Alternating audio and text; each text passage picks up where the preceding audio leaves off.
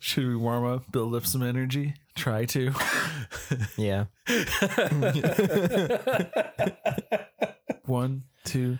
Red leather face, yellow leather face, red leather face, yellow leather face, red leather face, yellow leather face, red leather face, yellow leather face. Yeah. That one was like intense. We gotta build the energy up. Yeah. I'm at like it's a fitting Toby Hooper, so I'm like, yeah. Oh yeah. Because his name is Hooper, so I was trying to make a basketball joke. I don't know.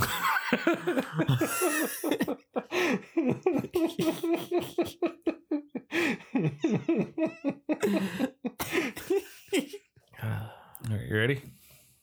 Haunt me. I was gonna add a daddy to the end, but then we made eye contact, so I thought that'd be weird.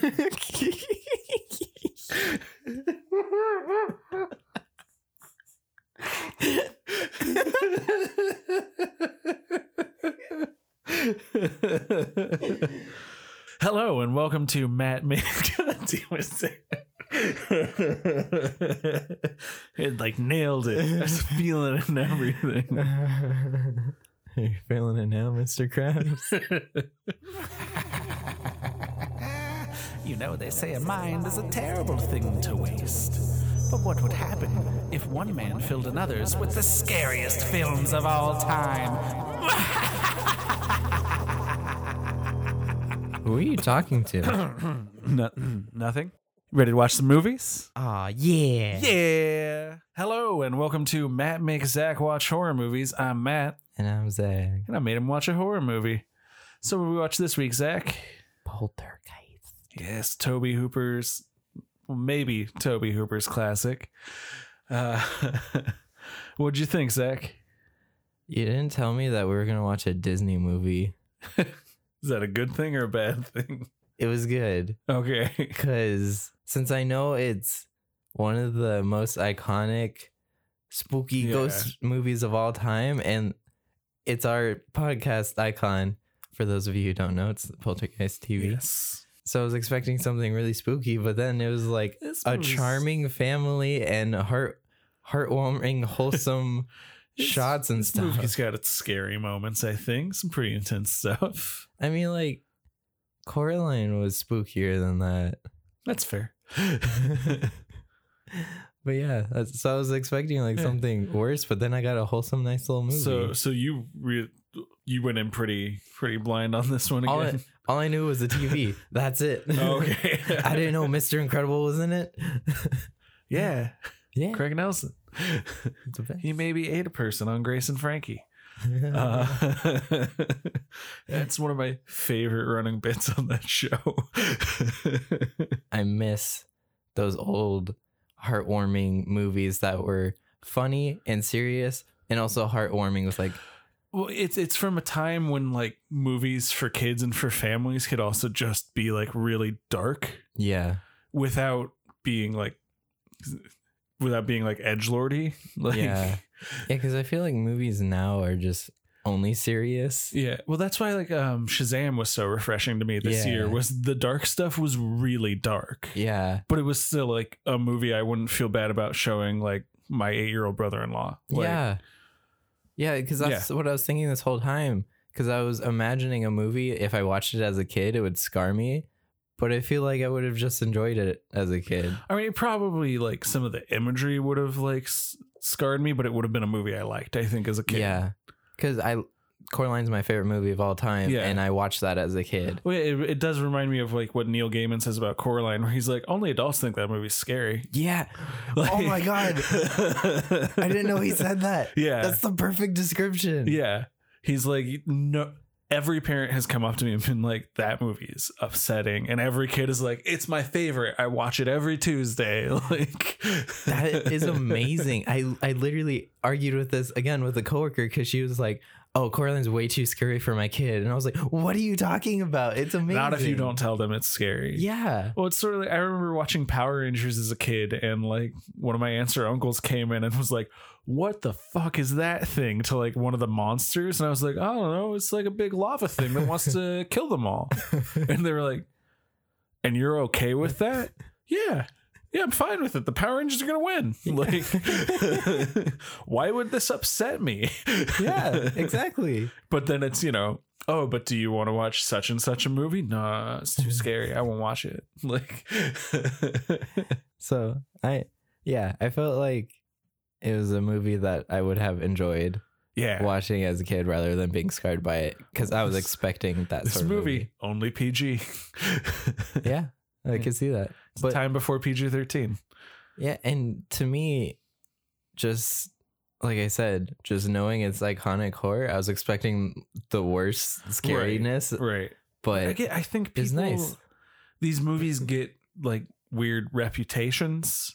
That's what I'm finding. I'm Yeah. enjoying all of these. Yeah, they're all, this movie specifically is like a fun movie. Yeah. Like Steven Spielberg co-wrote it. Yeah. Like, yeah. Which is what I should have expected since it's Steven Spielberg. Right, because even Jaws is fun. Yeah. Jaws is way scarier than this movie. I saw this movie when I was about 15. It's one of like the few, like, I know I'm always like, I didn't really like horror. But it's one of them I watched because my sister and our cousin were watching it. So I watched it with them. And I really liked it. But the thing that stuck out the most was when my sister got up to pee and my cousin hid outside and scared the shit out of her. Because he was like, oh, I have to also. And then came back in the room and was like, don't tell her I'm going outside. Waited outside the window that her chair was next to and then went right on it. That's amazing. Yeah. I feel like that's a theme with people who love horror. Like when Tim was on, he was saying how his dad Right. scared him. And that's like one of the best memories. See, no one scared me with horror movies because they all knew I was too afraid and like felt bad at the time, I think. Yeah. I grew up with my dad jumping around corners and everything. Oh, fun. So it's been my whole life. I would have done like a Wilhelm scream and just like fallen over if somebody did that to me. Which there was one of those in Yes, this of movie. course. And Spielberg. Yeah. Steve. Yeah. Throw it in there. Put it in, Steve. Put it in. I got it on all mine. All three. Do it. You know what? Throw my pajama sheets in there too. My bed sheets. Hell yeah, free advertising. Do it, Steve. But don't talk about life forces. That's my thing, Steve. Don't do Oh, it. damn it. Oh. It's even the quote. There's no death. There's only the force. Damn it, Steve. Oh, come on. I'm slowly just turning into Ray Romano every time. Oh, come on. Oh, Steve. And then that's just like a stone's throw away from just turning into Kermit. So, may the force be with you. Ah. So let's get in the movie. Now that that's out of the way. I called it last week. I said there's going to be a lot of George Lucas. Yeah, the second I said Spielberg produced this, you were like, oh, okay. So that's what it is. Let's warm up those vocal cords. Yeah, this movie opens with the national anthem. Which right away I was like, is this like a title card? Yeah. Well, that's a fun opening considering how much TV plays into it. And I just like this movie a lot because then we meet the family and they're all just like delightful. I think that's why I loved it, because I freaking love Disney Channel movies and just wholesome content. Yeah, this was like if a Disney Channel movie was made by like, a cinematic master, Yeah. with like the best actors possible. Yeah. And it was just like a really charming family Yeah. that you like all of them right away. Yeah. Craig T. Nelson is great. Mr. Incredible. Yeah. How can Coach. you not? Mr. Incredible, Mojo Jojo. Horror is filled with cartoons. Yep. And it's great. Love it. And the Little Rascal Bluto, construction worker, sipping coffee through the Yeah. window. Yeah. Oh, that's great. It's because they're having the pool put in the back. So they're just there every day. So they just know them. Oh, wait, no. We forgot. It opens with the best boy. Oh, yeah. It opens on a dog. Yeah, a little golden retriever going around sniffing, eating snacks. Yeah. The best opening ever. Yeah. This was way better than the Thing's opening, because that had me worried for the boy. This was just See, like... this movie very much plays by screenplay rules of like, if there's a dog, we need to see that the dog is good and that the dog is safe so that we know they're good people. Yeah. He even It's got... a nice shorthand. Yeah. And like he even like rolled over the teenage girl to eat the potato That was chips. pretty great. I forgot about that. And I was like, oh, delightful. I think that's like the subtitle of this movie. Delightful. Yeah. Yeah. Even though it's like ghosts trying to. Right. Delightful. Also terrifying. Yeah. I think probably Beetlejuice is pretty close in tone. I think Beetlejuice is a little sillier. This movie's not like silly, if that makes sense. Yeah. Beetlejuice has a little bit more like intentional, like high camp, you know? Yeah. Yeah. I mean more of the sense of like, You just like everybody. yeah, It's a you good just like time. everybody. It's a good time. Yeah. It's dealing with like sad afterlife stuff. But yeah, took the afterlife a little more seriously. Yeah. Than I guess Beetlejuice that's, did. yeah. That's a good way of thinking of it. But yeah, we meet the whole family. They're all pretty fun. We get to watch them duel with the shitty neighbors over the TV. Oh yeah, that's Which is still, I'm just like, why don't you guys just not use your remotes? Like, I found that no one has to move their TV. I found the solution.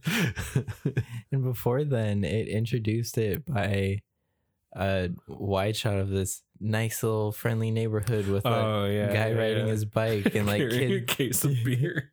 and like kids playing with race cars. And like I said, I was expecting something very spooky and scary, and like Steven Spielberg sounding music playing. I was love so shocked. I love the score of this movie by Yeah. Jerry Goldsmith. I Yeah. think it's great. This is the first horror movie where I'm not like, put synths in there, or don't do anything. This was like, oh yeah, I liked it. I liked it. This fits. Good stuff. And then as we start to move on, we see the youngest daughter, Carol Ann, being creepy, because that's what kids do best, talking to the TV. And then there's an earthquake and a light comes out of it, and it's real cool. And the other kid is scared of the tree Yes. and the little clown. Okay, who the fuck bought those kids that clown? What monster was like, yeah, perfect. Your kids don't need to sleep, right? Happy birthday. Not only is it a clown, but it's a doll clown and a clown that has very long limbs. Yeah, its hands are bigger than mine, and I have big hands. Yeah, It's upsetting. and it's in a rock, like a little old wooden chair, Yeah. which adds to the creepiness. Yeah, it's clearly just there because Toby Hooper went, no, trust me. We're gonna get some kids with this one. Yeah. And they did, because I'm still terrified of it. By the way, I'm terrified of clowns. So you're very excited to watch our It episode, right? Yes. All versions. But like, I'm terrified of them, but like fascinated by them. And horror movies are my safe space. So I like to get scared by clowns in horror movies. It's why Killer Clowns from Outer Space is one of my favorites. Clowns have never really did anything for me. No? And I feel like that was the only really scary thing about this movie. And since clowns don't do anything for me, there wasn't really That's fair. anything for me to be All like, right. All right. yeah. But and then spooky stuff starts happening all over the house. They find out that one chair just slides across the room. I think it would have frustrated me if the parents didn't jump along with the whole paranormal stuff as quick as they did, because they just accepted it, and which is nice because I like that they have two different versions of accepting it. yeah. One is, no, I accept that this is happening, but this is fucked up. And one is like, wow, isn't this, can you believe it? Yeah. Like, and both are like appropriate reactions. Yeah. She found out if you put a chair in one spot, it slides across the kitchen.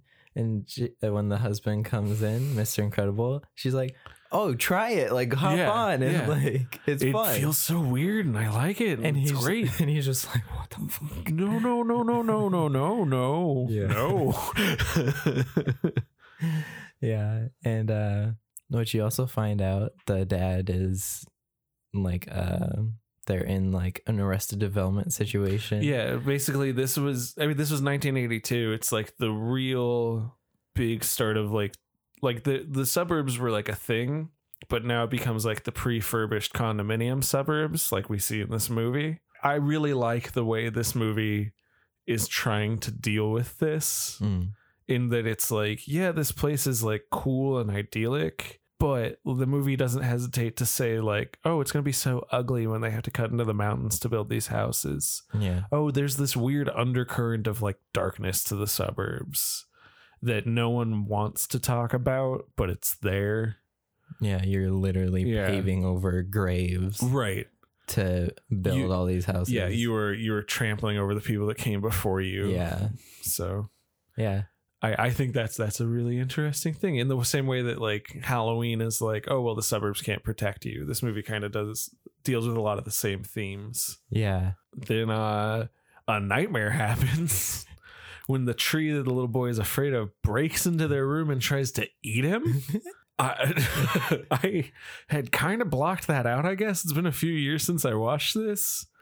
And I was like, oh, I thought it just broke the window and like kind of pulled him out. I forgot it like grows a mouth and tries to eat him. Yeah, I think that's why I was enjoying it as more of a whimsical type of movie too, because it's a tree trying to eat him, and it was practical puppetry and stuff. Yeah, so. It looks amazing. Yeah, but that gives off the vibe of like, oh, this is like an adventure sort of thing. Yeah, it's just fun, yeah. But also like really upsetting, like thinking about that happening to a kid, and also. What a way for him to find out that he's the favorite, because they just abandon his sister. Well, I mean, nothing was happening to her. Yeah. Because he was the one actively getting eaten by a tree. That's fair. But multiple times they're like, well, I mean, we got to save him. Take my hand, right?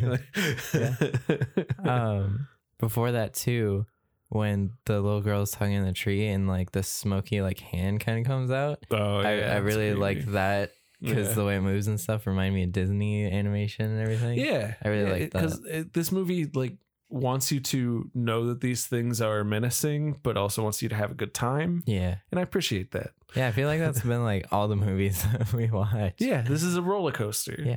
It's like it's the best roller coaster. It's Steven Spielberg made a roller coaster. But yeah, and then they saved the little boy from getting eaten. Yeah, and it's a great scene. I love the effects in that. And then their daughter is just gone. Mm-mm. We've seen her get sucked into the closet, but they are just freaking out. They're so good in this movie. Deborah Jo Rupp and Craig T. Nelson as just distraught the entire time. When after that, and it cuts to him talking to the paranormal investigators, and just his eyes are dark, and he did an amazing job of playing the just destroyed father. Weird. Yeah. Yeah. Just look, it's been a week. Okay, guys. Yeah. I have not slept in a week. I have not gone to work. I don't really eat anymore. I just want my kid back. My daughter got sucked into a closet and now she talks through TVs. Yeah. And then when the paranormal investigators are there, one of my favorite jokes in the movie is when he's the paranormal investigator is telling him like, yeah, I mean, I've seen some shit over the course of 7 hours. I watched a toy truck move 3 inches. It's really hard to see, but I got it on camera and we sped it up. You can totally see it. And he goes, oh, great. Opens a door and the room is flying in a circle like Wizard of Oz. The bed is spinning in a circle with the clown just sitting on the edge. That was amazing. Yeah. I think, that I wasn't expecting all these jokes and everything too. Yeah. There's so many good jokes. The goal jokes. was just a good time, but it's a little spooky. Yeah. Which I love. Yeah. It's great. Yeah. Yeah. But the paranormal investigators get there. They kind of try to debunk it, but pretty immediately they're just like, I mean, it's real, right? Like, we can't. I went and checked the base. Like, I think one of them says, like, I checked the basement. There's no magnets down there. There's nothing. Yeah. Like, I made sure no one went with me. Like, yeah, this is real. Well, I mean, the whole time, literally, after that scene where they open the door, it cuts to them sitting at a table, and she's like, well, we're not sure if your house is actually haunted, and then the coffee pot moves from across the table. Yeah, like she has to, like, I legally have to say this, but looks like some poltergeist guy. Yeah. Roll credits. Yes. Also, here on Matt Makes Zach Watch Horror Movies, another segment that we kind of subconsciously do is whoever has big glasses is now Bob. Yes. Bobby Shorts, Discount Bob. We had two potential Bobs in this movie. Yeah, we have 2 Bobs. This has never happened before. 3 if you count Zelda Rubinstein at the end. Yeah. Because Mr. Incredible had the Bob glasses when he was in, but he only had them when he was in bed. So he was bedtime Bobby. You've really put some thought into this, and I love it. That was just off the top. Oh, okay. I'm just in Bobby mode all the time. So Martin, what Bobby is he? That was Bitch Boy Bobby. Oh, okay. Because he had none of it. He bounced. He kind of had the only other, like, my favorite sequence in this movie, probably the only other, like, truly horrific the Indiana moment. Jones moment. Yeah, it's great when everything about that sequence plays out so well. From like, oh, I'm just gonna get some food, and like he's so casual, but like the way it's shot, because they don't turn on any lights, but within the movie, but the way the lighting is done, it almost feels like it has a spotlight on each thing he's gonna grab and do. So that you are focused only on those things. Yeah. Which is very Hooper. There's a movie he did right before this that you have not seen yet, but I'm going to find a way to work it in, called The Fun House, that kind of uses a little bit of that kind of lighting. And this is him doing that, but with like a budget. But like the way it almost like highlights like these little things like fridge, counter, steak, chicken. And then each one of those things like pays off. Yeah. Yeah, because the steak started like growing tumors. And then the whatever he had in his mouth, like maggots. Yeah. And then he runs to the bathroom and just starts tearing all of his skin off. Yeah. Yeah, no, yeah, definitely. He's just a bitch, right? No. Yeah, he was. But I love that sequence. Fun fact, the hands tearing away at the face, Steven Spielberg hands. Really? Yeah. Because they wanted it shot in a particular way, and he was like, I can do it, right? What was it? What was his name? Tom Savini. Didn't he do that with Friday the 13th when he... Yeah, multiple things in Friday the 13th. Yeah, where he was like, okay, no, just let me do it. Yeah, I know I got it. Yeah, that's cool. I think, too, also, because it was such a good time and just like more of a whimsical movie, when it cut back to the mirror and it's a clearly prosthetic head and he starts tearing away with it. And then like there's a skull below it and like blood and everything. Yeah. Suspension of disbelief wasn't broken just because the tone of this movie was like, oh, neat. Yeah. Yeah. Yeah. It was just cool. I will say, effects. like, if I had seen this movie as a kid, that would be the scene that I'd be like, oh, I have to leave the room. Bye. Yeah. Well, I mean, as a kid watching like Star Wars Episode 3 and watching Anakin burn to a crisp. Oh, yeah. That scene got me. For me, it was the sandworms in Beetlejuice as a kid. Oh, yeah. I loved Beetlejuice, but for years I thought the sandworm was a way bigger part of the movie, because it would get to the part where the sandworm was going to come out and be like, oh, I gotta go, and I'd like leave for 5 minutes. Yeah. I'd be like, oh, call me when it's over, and then they'd forget to like call me back into the room, you know, because everyone's watching the movie. Yeah. So for years I was like, yeah, the sandworms are like a big part of that movie, right? I think for me, when that scene came on in Episode 3, I just looked away until it was over. When he'd stop screaming, oh, I hate you. Yeah, were you more upset by the sheer terror of watching a man burn, or Hayden Christensen? Watching a man burn, because growing up with those movies, they were the best shit ever. Even as a kid, I was like, Hayden Christensen guy's kind of weak sauce. But also remember, I was a way smaller kid at that point. I know. Trust me, I loved Jake Lloyd as a child, so I was just like, ooh, lightsabers. Yeah, pretty much. That's how I feel now. Very true. Oh yeah, and then before that scene, when they're still like skeptical, Bitch Boy Bobby comes running back down the stairs and he's like, you guys, I think I got like bit by a ghost. Guys, we need to start calling this a haunting. No, he was still skeptical, because he was like, it's their job. He's like, Yeah, he's the one that he's the one that says. says like, I went and like checked in the basement. I didn't see anything. Yeah, but, he was the one who kept checking everything. yeah. But I was like, you got bit by I a think ghost. that's why though, like everything goes after him. In movie logic, he is the doubter, and the doubter has to be punished. You know. Yeah, and he leaves because he's bitch boy Bobby. Mm-hmm, mm-hmm.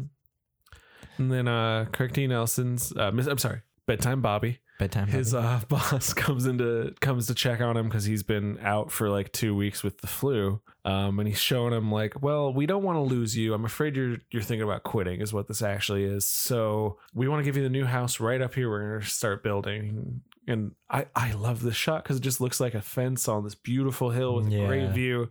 And then it just slowly pulls back and it's a graveyard. Yeah. And he's like, oh no, we relocate them. We get approval from their families, and we already own the land, and we did it once. Where your house is used to be a graveyard. And then he just goes, I'm too high for this shit. It was. I'm too high for this shit.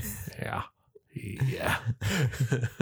Yeah, and because I think he literally was just like, all right, whatever, and then just went back. Yeah. He's like, well, that explains a lot. Bye.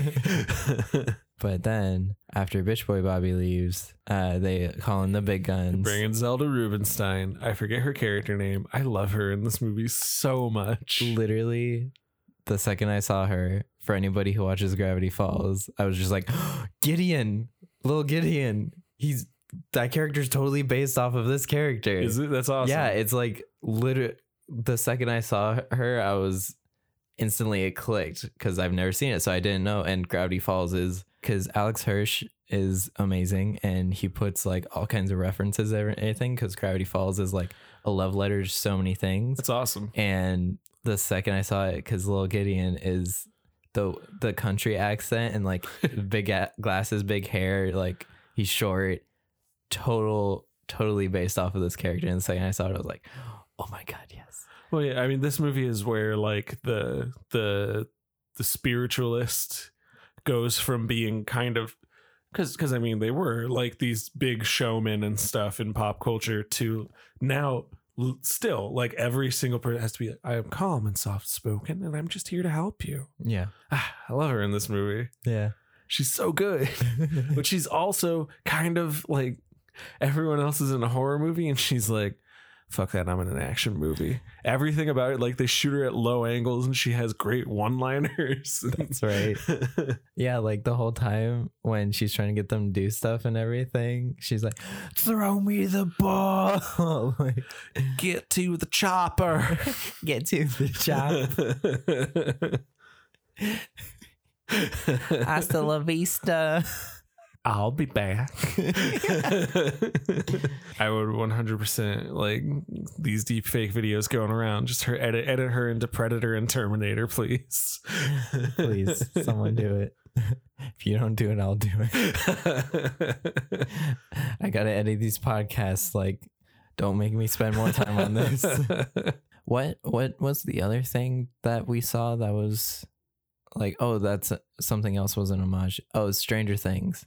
Oh, like everything in this movie. Yeah. The movie that in season 1 that Will is trapped in, if they're all, because the kids are trapped in a Spielberg movie, Will is trapped in Poltergeist, and the teenagers are trapped in Halloween.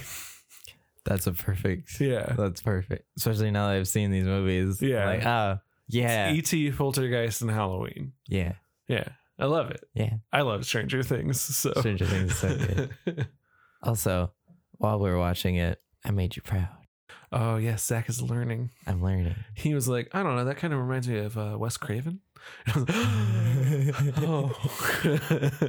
I know things now. That's my boy. Yeah, it was the scene where he started like tearing his face off. And I forget what you said. I think you said like, oh, that's Toby Hooper. Oh, yeah. Like, oh, this is why you hired Toby Hooper. Yeah. And I was like, I don't know. That feels like some Wes Craven shit.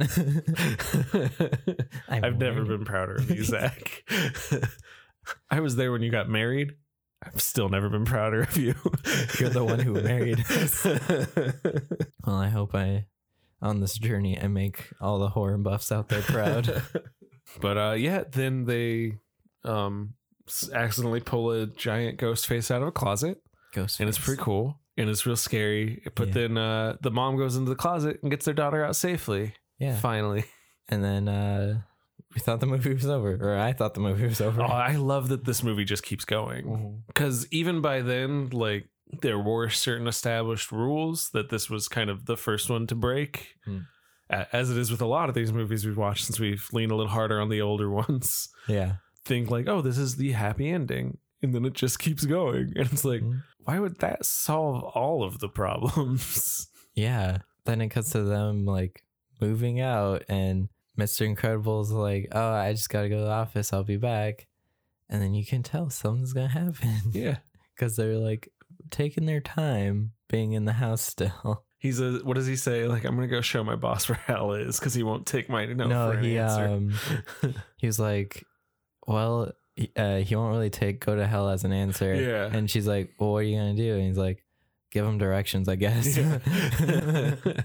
So the two youngest kids go to bed. The oldest daughter goes out on a date. Sorry, we haven't talked about her a lot. She's great in this movie. Very funny. Great joke when the mom's like, yeah, your dad wants us tomorrow night to stay at the Holiday Inn out off the 5 or whatever.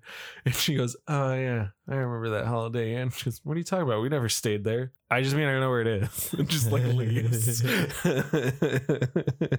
Yeah, that but she's also like a teenager, so it's like, hey. yeah. Hey. But she's also like hardly in this movie, because she just bounces whenever she's spooky shit happens. She's the only smart fucking person in this movie. Oh no, we forgot to talk about the best scene when spooky shit's going on. So they send their son away, but the dog just goes with him. Well, it was literally like a quick shot just to a taxi cab, and the little boy just walks with his little suitcase, gets in, looks behind, gets in the taxi, and then the dog does the exact same thing. I love that the dog has the exact same take, look back, reluctantly enter the taxi. Everything about that is magic. It was so good. But yeah, so you have a false sense of, oh, everything's finished, everything's done. Cool. And then that clown disappears. Yeah. The other great part of this movie, my other favorite scene, again, it's just Tobe Hooper, like, just being like, oh, I know what to do. Like, at this point, he's made Texas Chainsaw, Funhouse, and Salem's Lot, so he's already like horror master Tobe Hooper. And he's just like, yeah, now here's where I show you why I've earned that title. Because the other stuff is like shocking and like gory. Yeah. And this is just like, no, I can just scare you. You like clowns? Yeah. It does such a good job, because still, I've seen this movie like 3 times. It gets me every time when he looks under the bed, pulls up the blanket, and then goes, huh? And then the hand just grabs him. Yeah, and it's chokes so him out. good. Yeah.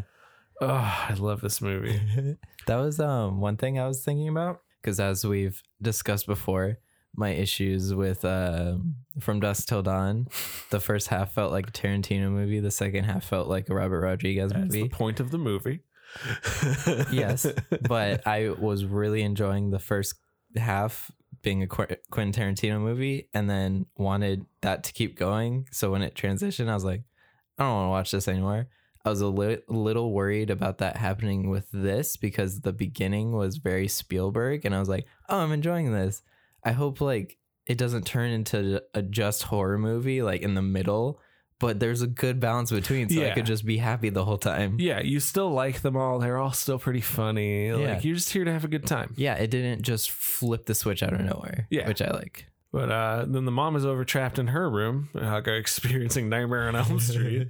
2 years before, though. So this came before. That's right. Because it was the same like spinning room thing too. I assume nobody almost died from this one. No, everyone was fine. As far as I know, no one got hurt. I feel like Spielberg wouldn't let that happen. No. This movie had a budget in a studio, so those things help. Yeah. But she winds up outside, trapped in the pool. Well, the empty mud hole for the pool, and then corpses just start floating up out of the water. Didn't she scream at that giant spooky ghost thing first? Oh yeah, she tries to get in the room to save her kids. The ghost literally knocks her out of the house, throws her down the stairs. She's running, trying to get the neighbors, and then she falls in the pool. And then the corpses. Yeah, which she kept falling back in and like trying to get out. And I was waiting for the corpses to like grab her or something, but they just kind of floated towards her. So I was like, wait, couldn't you just like... Still gross, still real weird. Yeah. Can I ask you something? What do you think was cheaper in 1982? A real skeleton or a fake skeleton? Yeah. We had this conversation for Texas Chainsaw as well. Oh, yeah, that's right. This time they didn't know, though. Apparently, they just bought it from like a medical supply company, and it didn't say human remains. So they like literally like made up these human skeletons, and then found out after the fact, like, oh yeah, if you ordered from them, they just send you skeletons. And they were like, wait, what? So this wasn't a movie. The curse was just real the whole time.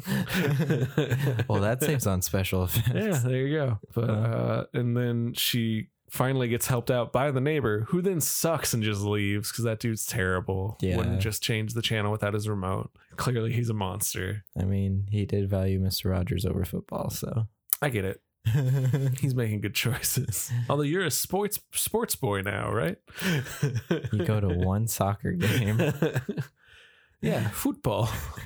Sports boy. For those of you who don't know us personally, which is most people, neither of us have ever been into sports our whole lives. No. And I went to one soccer game. It was fun, but I'm not a sports boy. Sports are fun to go watch, but I'm not going to watch them at home probably. Yeah, we're going to watch horror. This is why it's a horror movie podcast, not a sports boy podcast. Yeah. What about a sports horror movie podcast? There's got to be one. There's got to be like a sports-based horror movie. Oh, I'm sure there's a whole subgenre. I'm sure you could make a podcast on jocks in horror. There's a lot of 80s horror movies that are about like gyms, because those were like a new thing. So that counts, right? That's a sport. Sure. Kind of. I like how we're like even debating. Wait, is that's a sport? Like CrossFit's kind of a sport. Yoga's a sport. Can you compete at those? Is yoga an tweet Olympic us, guys. sport? Let us know. Yeah, tweet us. Well, weightlifting is an Olympic sport, so I guess it's a sport, right? So sprinting. Getting swole. Yeah. Everybody runs in these movies. I guess we're sports boys. Yeah. We watch people run all the time. Yeah. Sports Boys, the podcast. I like the football. That's going on a t-shirt. I like the footballs, Sports Boys. The podcast. Yeah. So Poltergeist. Oh yeah, the real bodies. Oh, she finally gets in, manages to get through the door. The closet has turned into what looks like a throat. Oh, after she gets past my favorite creature in the movie, which is the big skeleton thing. I love it. Yeah. That effect is great. Because it was just somebody with a cool puppet and they superimposed it. It looked very Tim Burton-esque. Yeah. I love it. Which I took a peek. That's what you drew. Yes, for the drawing. Yeah. It's my favorite creature. Could have gone clown, but everybody does the clown. I'm not like the other girls. Exactly. I'm not like the other sports boys. Yeah, and then she saves the kids. They get out of the house. The dad sees all the corpses coming up, and he's just pulled up with his boss who is out to dinner with, and he says, "That's what it is, isn't it? You moved the headstones, but you didn't move the corpses." Lies. Yeah. And the boss is like, "Oh, fuck." I've never seen its sequels, but I believe they do this. When the boss says, it's not like it's a tribal burial ground. As if to, well, I mean, he's an old white racist piece of shit, and this movie is calling it out by being like, no, anywhere can be haunted. Yeah. By making it just a standard, quote unquote, standard graveyard. Yeah. Because so often it's the weird assumption that people in horror movies make that something has to be more haunted if it was built by people of color, which is really bad. And I like that this movie very much pushes for like, no, we're not gonna do that because Yeah. it sucks. Yeah.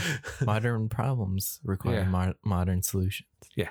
Yeah. And he's like, And- look at this shit. Yeah, they get the family out of the house, and then the house. I love the son's line because it is such a scary concept as it starts like pulsating out with the energy throughout the whole little suburb, and it like the fire hydrants are shooting water and fire. Yeah. The gas lines are erupting. The son says, "Dad, the house is coming for us." Yeah. I love that. Yeah. And then the house just collapses in on itself. Well, because they're pulling out, and then the oldest daughter pulls up in a different car, and she gets out and is just standing there screaming. And that's when the kid goes, "The house is coming for us. Yeah, Just yeah. go." Like, Yeah. forget Get in her. the car.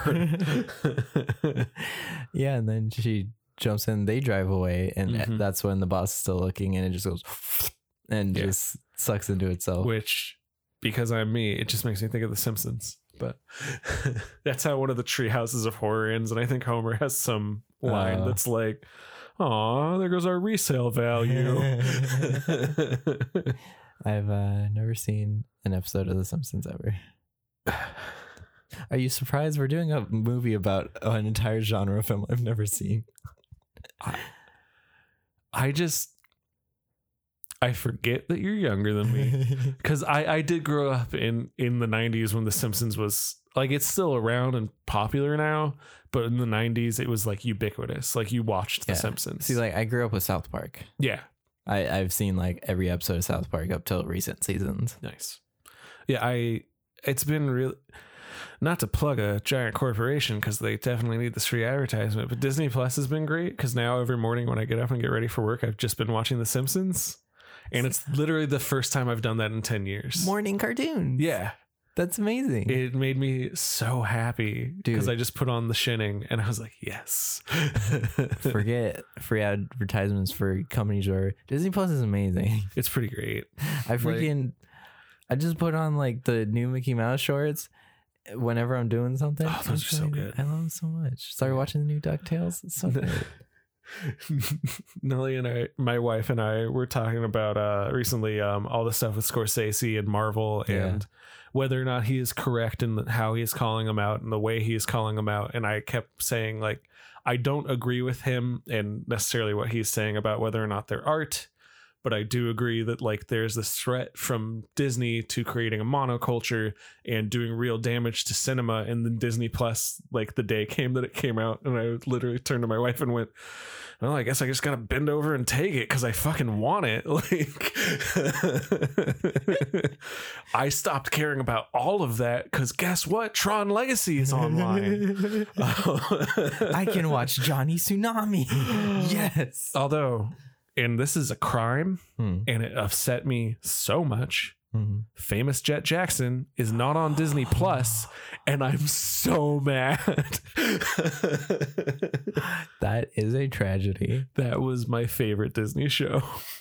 Not even the movie? Oh, of course, I loved the movie, but no, then I'm they saying the movie's not even on I there just either? typed in Famous Jet Jackson. Famous Jet Jackson. I tried Famous Jet Jackson, Famous Jet. Yeah. Nothing. Well, you can watch Johnny Tsunami and enjoy the actor at I least. do. Brink is on there, so that's nice. Yeah. But I like Brink. I love all those. So this is now a That's- Disney Plus podcast. To bring it all back, like I said, I love Disney Channel movies. This was a very Yeah. heartwarming Disney-esque movie. Yes. All of the spooky Disney Channel movies, the way they're structured, are trying to be Poltergeist. Yeah, pretty much. Yeah.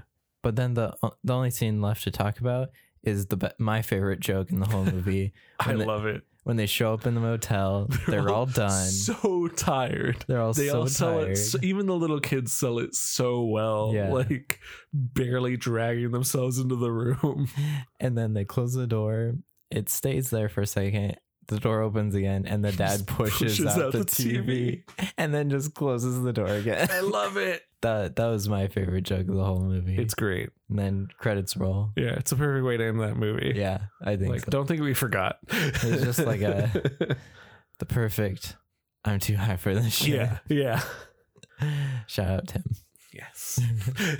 Go listen to our Halloween episode. Like we said on a recent episode, you can't just jump in. There's a whole story here unfolding that you're missing out on. I'm learning to love these movies. My arc is continuing. Learn to love it. But should we perhaps get into some of the making of this movie? Yes, I know this movie is very infamous for the behind the scenes stuff.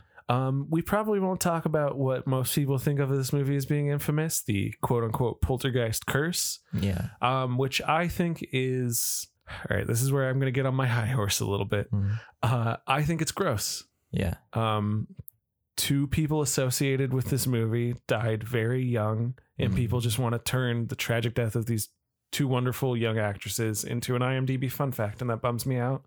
So we're not going to play that game. Yeah.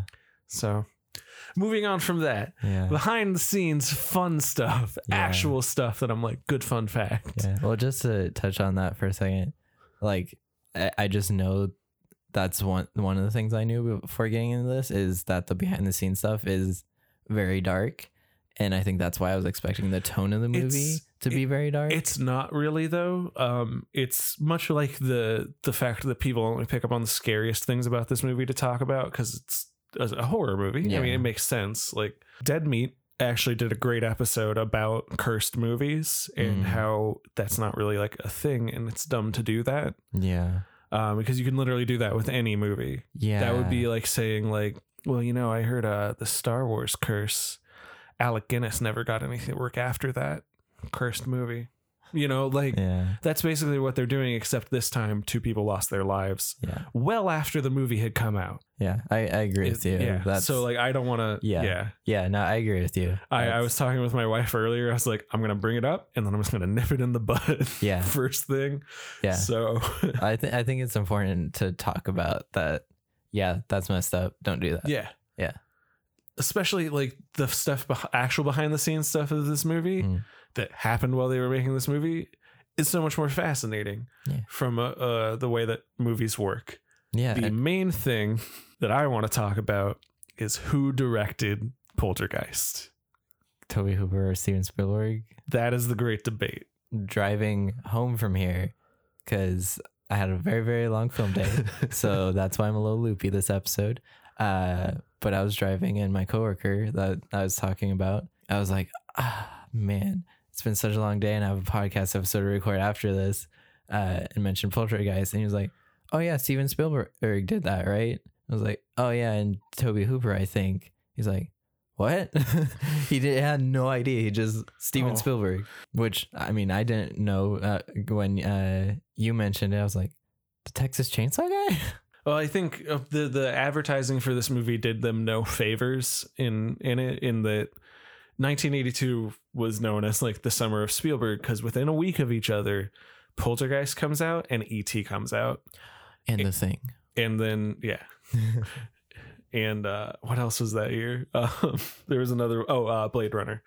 1982 is a great year. Yeah. And I think like then like immediately after, like the next year, Goonies and Gremlins come out. Like Spielberg was dominating not just as a director, but as just a creative force in Hollywood. Yeah. Because he had all these blank checks and he just started handing them out to other people, which is really cool. Yeah. But also that comes with some caveats. This movie was Spielberg's concept. Spielberg co-wrote it. It was originally going to be not a direct sequel, but set in the universe sequel to Close Encounters, his sci-fi alien movie. His whole pitch when he pitched it to Tobe Hooper, because he loved Texas Chainsaw Massacre and The Funhouse, which just makes me so happy that Spielberg was like, oh, you know, it's a really good movie, Texas Chainsaw. No, Steven Spielberg like actually loves movies, which I love. Yeah, it's great. Yeah, it's nice when the people who like dominate the field actually care about the field that they're dominating. I love Spielberg so much. He pitches it to him and he's like, oh, it'll be about the same race of aliens looking in on this family and accidentally, we'll find out by the end, accidentally wreaking havoc on them. But until we find out that it wasn't intentional, that they were just like, thought they were like running a study on this family and seeing how they would react to these things, it's a horror movie. So it's this weird sci-fi horror movie with aliens and set piece after set piece. And Tobe Hooper says, I have no interest in aliens, but thank you. What if it was ghosts, though? I'm a horror movie guy. Make it ghosts. And Spielberg says, okay. That's amazing. Because really, like, until the end of this, like, if at the end of this movie, instead of crumpling in on itself, the house got sucked up into a UFO, would you have been surprised? I mean, I think that would have been where I'm like, huh. Yeah, I mean, That's with weird. the ghosts walking down the steps, it would have just been they see an alien, you know? Yeah. Like, It's like more this movie- straightforward. Yeah, this movie makes almost kind of makes more sense if it's aliens. Yeah. Like, now that I know that. Yeah. So then, depending on who you believe, then Spielberg was contractually obligated through his ET contract to not direct another movie for all of 1982. Because they wanted to be able to say, we have the movie that Spielberg directed. And they gave him unrivaled control and a huge budget. And he made one of the best movies of all time. Never seen E.T. E.T.'s really good. We should watch it sometime. Not for the podcast, Yeah. but Just watch it. just because it's good. Yeah. Supposedly he wanted to direct this, but couldn't because of that. And Hooper, depending on who you believe, Hooper knew that. And so let Spielberg essentially use his name on this movie, but was not the director. Huh. Unless you talk to almost anyone involved with this movie who doesn't want to, for some reason, talk shit on Tobe Hooper, including Steven Spielberg himself, who has said multiple times that was Toby's movie. I was very hands-on as a producer, sometimes perhaps too hands-on, but it was Toby's movie. But then there's stuff like, it is not untrue that Spielberg was the person who dealt directly with the editor of the movie and with Jerry Goldsmith while he was doing the score. Yeah. Which, I mean, really, movies are made in the editing. Yeah. So, like, it's tough. I feel like it's just they both. I Because it felt think they very. co-directed it, basically. Yeah, I think so. Because, like I said, I was worried about the tone shifting of it being Spielberg and then all Tobe Hooper, but it was a good mixture. Yeah. Well, apparently Tobe Hooper, even the people who say, like, no, definitely he was the one who directed it. He was the one on set every day. He was the one telling the actors what to do. Say, though, that, like, whenever Spielberg was around, he did kind of defer to Spielberg. But at the same time, if Steven Spielberg walked up and told me, Matt, you're drinking that water wrong, I'd be like, how would you like me to do it, sir? It would. I mean, if I was Tobe Hooper, I was directing a movie, and Steven Spielberg was on set, yeah, I'll ask him. He's like an amazing filmmaker. I'll be like, hey, what do you think of this? What Spielberg said was, like, Hooper is kind of a timid guy, basically, and he's not always the first person to jump forward with an idea. So oftentimes I would be the one going, ooh, what if we did this? Yeah. And then that's what we would do. Yeah. Which is not the same thing as directing. So it's fine. Yeah. It's collaboration. Yeah. It reminds me a little bit of, like, the stuff you hear about, like, Nightmare Before Christmas, where when Tim Burton was there, they would say, like, so Henry, what do you want us to do? And he would say, oh, I'm not sure. Tim, what do you think? Yeah. Because, of course, this very hands-on, talented director is your producer. You might just be like, what do you think we should do? Yeah. It makes sense. Yeah. Oh, man. Now I get it. Because as a giant animation nerd, and Coraline being my favorite movie ever, I get upset that people don't know Henry Selick as the director of Nightmare Before Christmas. Because, like, Henry Selick's amazing. So, but, like, they have that thing of, oh, it's Tim Burton. Oh, it's Steve Spielberg, right? Like, right. They don't even realize that they worked on it. Yeah. Which sucks. Well, and a lot of that's, like, the studio. Like, this movie was literally advertised as Steven Spielberg's Poltergeist, essentially. Yeah. That's why it's important to me that we recognize names of the people that, like, worked on the movie. It just is. And Tobe Hooper was so underrated as a director, partly because of this movie. This movie is a huge hit, but because of all the stuff going on behind the scenes with the directing credit, including at one point having to be investigated by the Directors Guild because they were like, oh, well, maybe you did violate your contract and maybe the wrong person is being credited. Because in Hollywood, if you're not getting credited, you're not forwarding your career. So it's very important.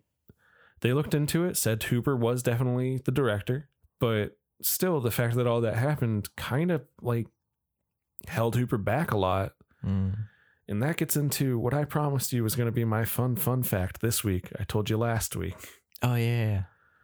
So Tobe Hooper can't really find work, but he does find work with the Cannon Film Group, who are notorious for making some really, really bad movies. really, really cheaply. Like Superman 4, The Quest for Peace. Breakin' 2, Electric Boogaloo.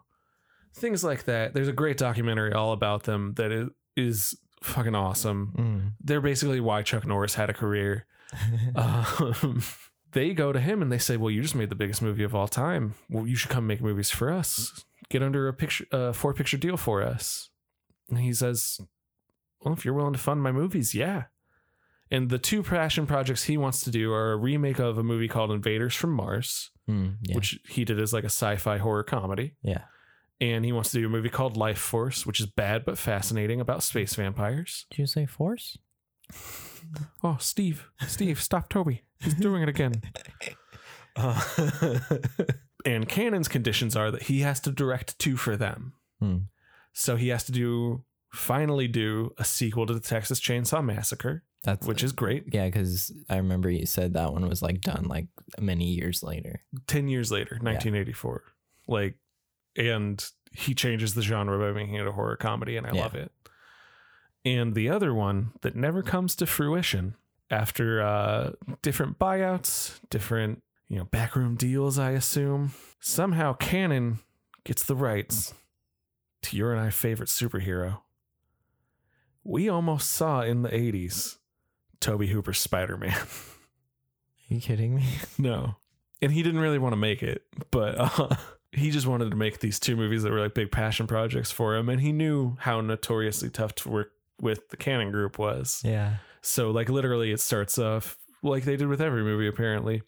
Oh, this is going to be, an effects extravaganza, $10 million. That script is looking pricey. Change it and we'll make it $8 million.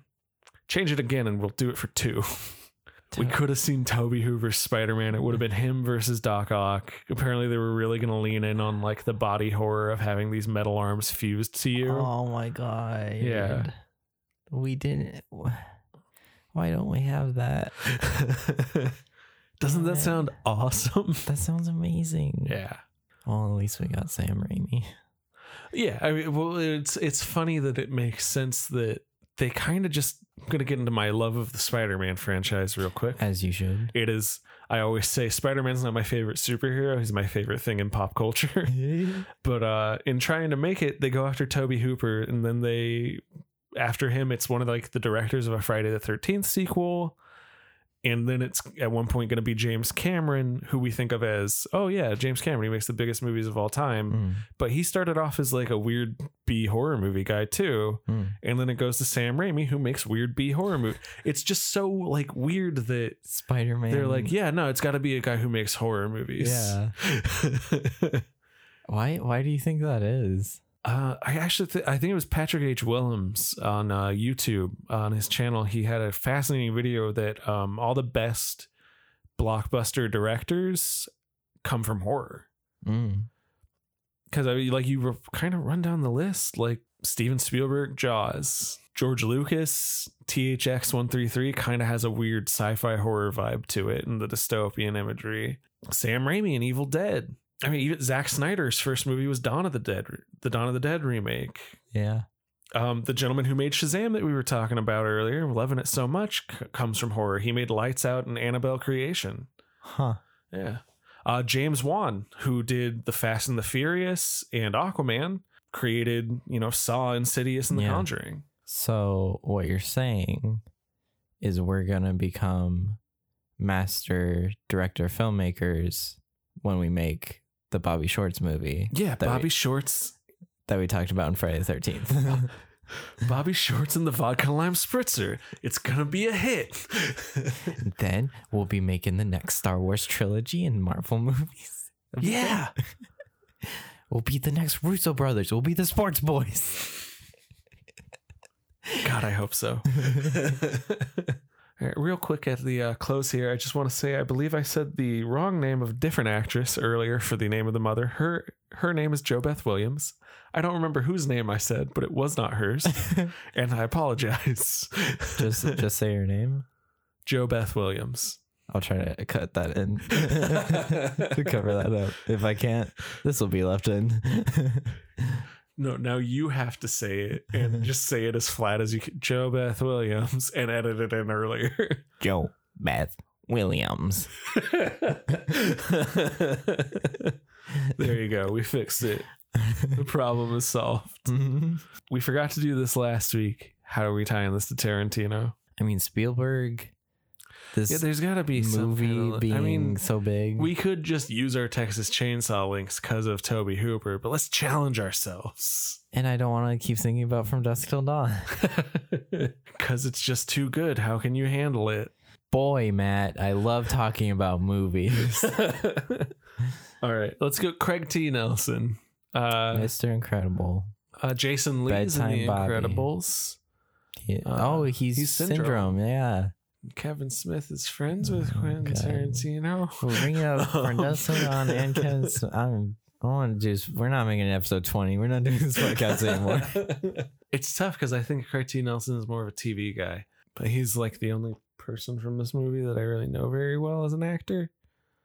I mean, did anybody else actually like act in more stuff? I mean, Zelda Rubinstein is in a ton of stuff. Jo Beth Williams is like an actress who I'm not super familiar with her work, but she's still around working.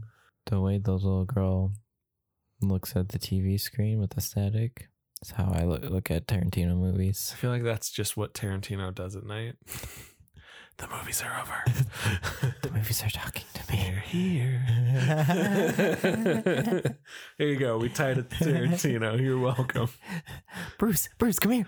Come look at this. All right, but seriously, Craig T. Nelson to Jason Lee to Matt Damon in Dogma to Brad Pitt in Ocean's 11 to Quentin Tarantino. I did it.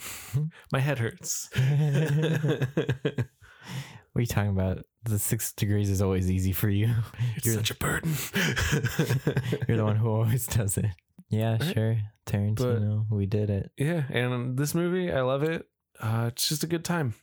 Yeah. And I'm glad we got to have this time together, Zach. We're both so tired. I'd hope you enjoy this time together. But yeah, I was expecting this movie to be, because like I've said before, going into Ghost Month, that's the type of movies I don't like, because it relies on the spooky, something's gonna get you, and I just get bored. Like the But movie when it's good, that it's good. Yeah. Well, like that's what I was expecting going into this, but so far it's 2 out of 2. Love Candyman, love Poltergeist. It's great. Yeah. I think there's only one movie that we've watched that I don't like, and I'm tired of talking about it. But yeah, so far all these movies have been great. And where can everybody find you, Zach? Zach Strick on Instagram and zachstrick.com. Where can they find you? You can find me as I Draw Paintings on just about everything, or on my Facebook page, Matt Mears. And go to our YouTube channel, Supermoon Exclamation, if you want to watch us draw the drawing. It's real good. Yeah, Matt did the ghost thing, and I haven't drawn mine yet, so maybe it's good. I'm curious to see what it is. It's a fun, exquisite corpse exercise. Yeah, and make sure to follow us, rate us on Apple Podcasts, Google Podcasts, Spotify, Stitcher. We're on all those. Matt makes Zach watch horror movies. Yeah. And be sure to tune in next week when we're watching a film by a director, and the film itself also, that I think are very indebted to the tone of not the tone, but some of the pacing and things of I was about to Poltergeist. say, are we about to watch another Disney movie? I don't think that one looks like it. Join us next week when we watch a movie very deeply indebted to Poltergeist. How's that? Sure. We're watching James Wan's The Conjuring. I'm very scared that that's going to be the type of horror movie where I'm like, You'll be surprised because it's that, but it's the best version of it. Okay. So like it works. Tune in next week. Yes. On the thrilling conclusion of Tune in Sports next Boys. Sports Boys. This round's really gone off the rails. We're tired, guys. All right, wrap us up here. All right. And on that note, this house is clean.